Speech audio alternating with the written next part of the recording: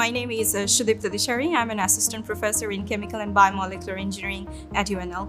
In order to achieve energy sustainability, we need to overcome the challenges in energy conversion and storage devices, and ion conduction is the core function of electrochemical systems. However, there is a big ion transport limitations. That means the ion conduction is really poor in submicron thick polymeric layers, which are used as a coating over the catalyst particles, and that negatively impacts the energy efficiency of fuel cells. So we have been inspired by natural systems where the proton conduction are very efficient through biomolecular channels, and inspired by those, we are right now designing some ion conducting polymers incorporating nature mimicking functional repeat units. And we have also been able to impart gating functionalities to these polymers, which makes the diffusion of protons even faster.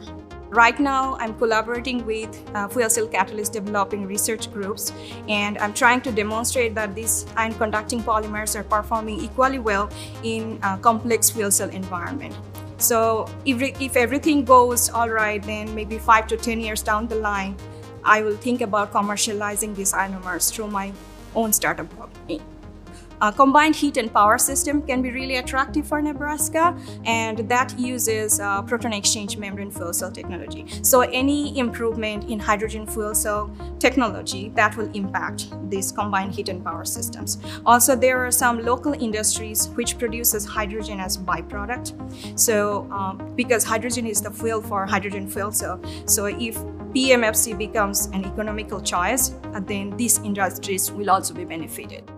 If you want to achieve energy sustainability, if you want to improve the quality of life, then you have to think about technology transfer from lab bench to the marketplace, right? So NUtech venture has been very supportive in protecting our intellectual properties, licensing and technology transfer and many other things. So I would like to thank NUtech venture for their great support.